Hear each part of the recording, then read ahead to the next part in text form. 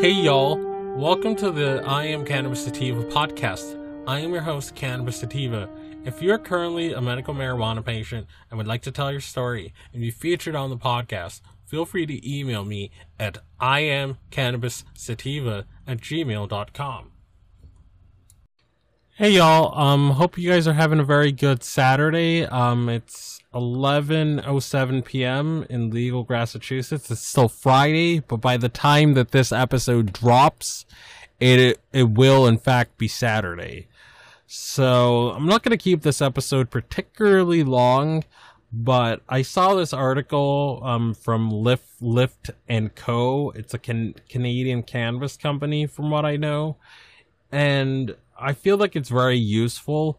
I'm going to attach a previous episode to the show notes of this episode, because in our interview with the with Justin Summers of Memories of Hand, we touched upon how to get a medical cannabis card or medical cannabis certification in Canada, or particularly in Alberta. We touched upon how you go about getting it from start to finish. But Liftco gives some other tips that would be very useful for folks in Canada, so I figured I'd read it. And it's not a very large or long article, so I'll just go into it. So it's from Liftco. It's titled 7 Tips for Navigating Canada's Medical Cannabis System. Liftco's top reviewer shares his advice for fellow medical cannabis patients on insurance, pricing, and care options, and switching providers by Vape the Bud. Liftco strain and oil reviews come from real people, and user Vape the Bud is one of the best. He won top Lift & Co. reviewer of the 2018 Canadian Cannabis Awards for the volume and quality of his contributions. A medical cannabis patient since 2014, Vape the Bud has consumed and reviewed more than 100 different cannabis strains. Here he shares his perspective and advice on navigating Canada's medical cannabis system. 1. Split your prescription. Ask your doctor to split your prescribed daily allowance between 2 separate forms is something I would suggest people who ask for my advice on picking a provider, as this allows the patient to ask this more than one licensed producer. For example, if your daily allowance is 2 grams, split that 2 between 2 licensed producers at 1 gram each. Keep in mind that this can only be done at the time when your doctor fills out the medical authorization document. How to switch licensed producers.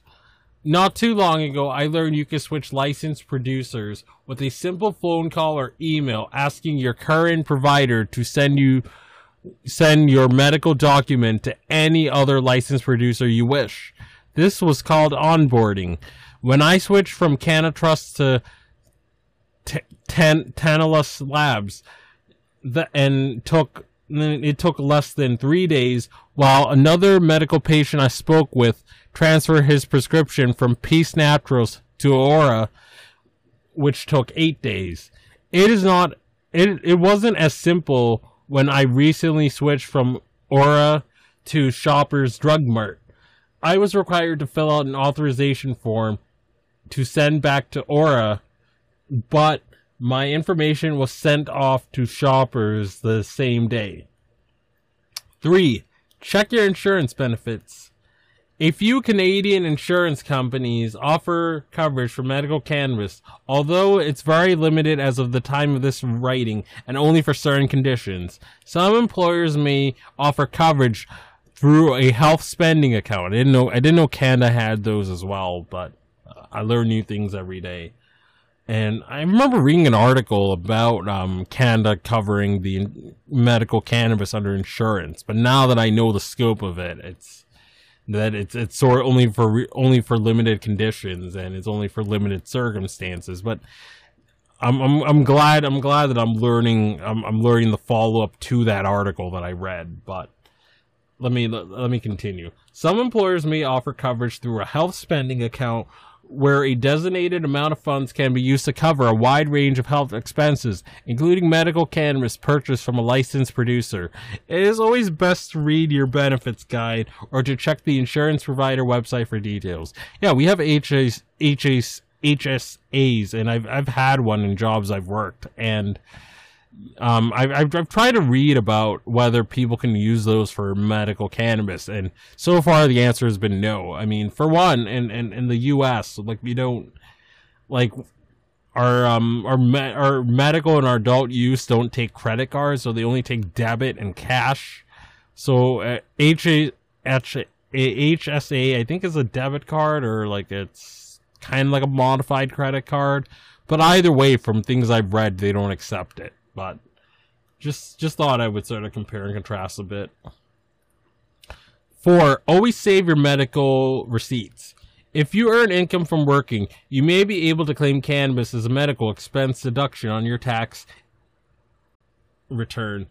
To determine how much gets deducted, calculate your eligible medical expenses minus the lesser of $2,302, or 3% of your net income after taxes. Always keep your receipts from the licensed producers, as the Canada Revenue Agency can ask for them up to 7 years after filing. Hot dang. My suggestion is to save them as PDF and file them somewhere safe. I mean, if the Canadian Revenue Agency is anywhere as onerous as the IRS, like, they're like the mafia. Like if you owe the IRS money, you will pay dearly if you don't pay up.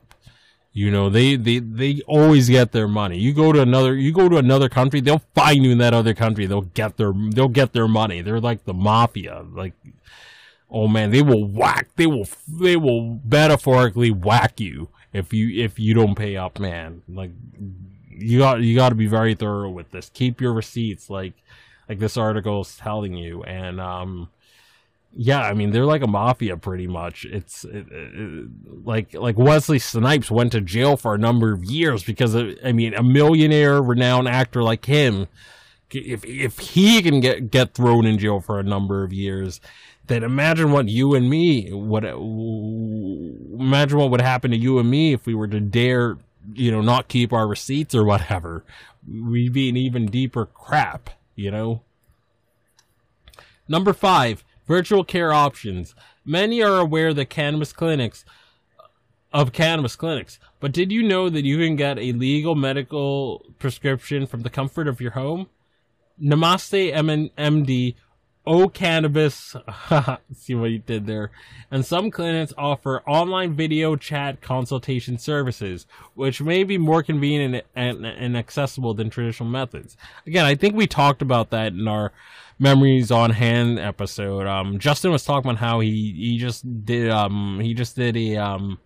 telehealth service, and he was able to get his card through that. So that's another viable option. Again, we're going to link that episode in the show notes in case you missed it.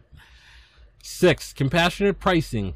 Nearly all of Canada's major licensed producers have compassionate pricing programs, which offer discounts of up to 30% for registered patients with an income below a certain threshold or who are on government assistance programs. Each company has its own set of rules, so check directly with your licensed producer for more information. 7. Don't give up after a bad experience. If your first few cannabis experiences were bad, it's time to evaluate what went wrong. Was the bud so dry and brittle it turned to dust? Try another licensed producer or use a humidity pack to see if it freshens things up. Had really bad anxiety? Try some with lower percentage of THC, or a cultivar that has equal amounts of CBD and THC, known as a 1-to-1. You can find CBD on its own with no THC. I can tell you personally, if I didn't try these methods, I wouldn't be here writing this article. Yeah, I mean, it's like any other prescription. Like if I try a prescription drug and then I go to my doctor, I'm like, I didn't like the side effects and I thought this didn't work for me, or I didn't like how it made me feel. Like, I pay my copay, I go to the doctor, and he or she gives me something else, you know. I think cannabis is the same way, but because of the taboo of cannabis, like once they have that bad experience, they're like, oh, I'm never going to touch cannabis again. I know many like friends or people I've known in my past that, you know, they'll have a few bad experiences with cannabis and they're like, nope, not trying it again, but then they'll continue drinking alcohol. But if anyone remembers their first few times with alcohol, like there were a lot of people make very rookie mistakes, or their first initial times, or their first couple years, you know, they embarrass themselves or they puke or whatever. They can't really handle their alcohol, but then they become more mature adults and they don't have those issues anymore. I feel like people are more patient with alcohol as opposed to cannabis because of the current stigmas, but I digress. But that's the end of the article, and I hope you got a lot out of it. I don't want to keep this episode too long, and yeah, so really hope you got all that you can out of this episode. If you find yourself coming around often to my podcast and want to support and expand our humble little project, there are a few ways you can support us. We plan on doing big and humble little things with our project, such as getting to trade shows, visiting other MMJ and recreational states, and doing on-field work.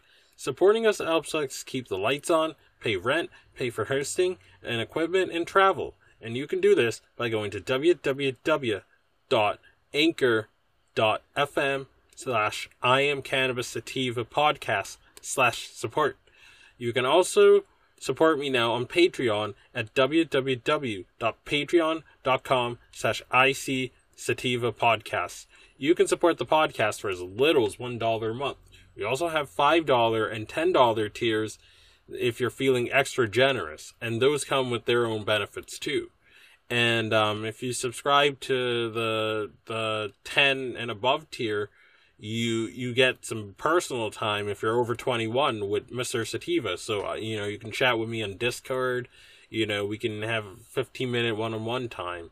So you get exclusive episodes, you get early releases when you join these tiers.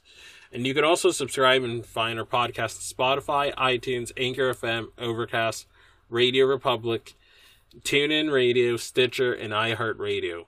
Follow us on socials at on Twitter, for example, at IC Sativa Podcast, and on Instagram at I Am Cannabis Sativa.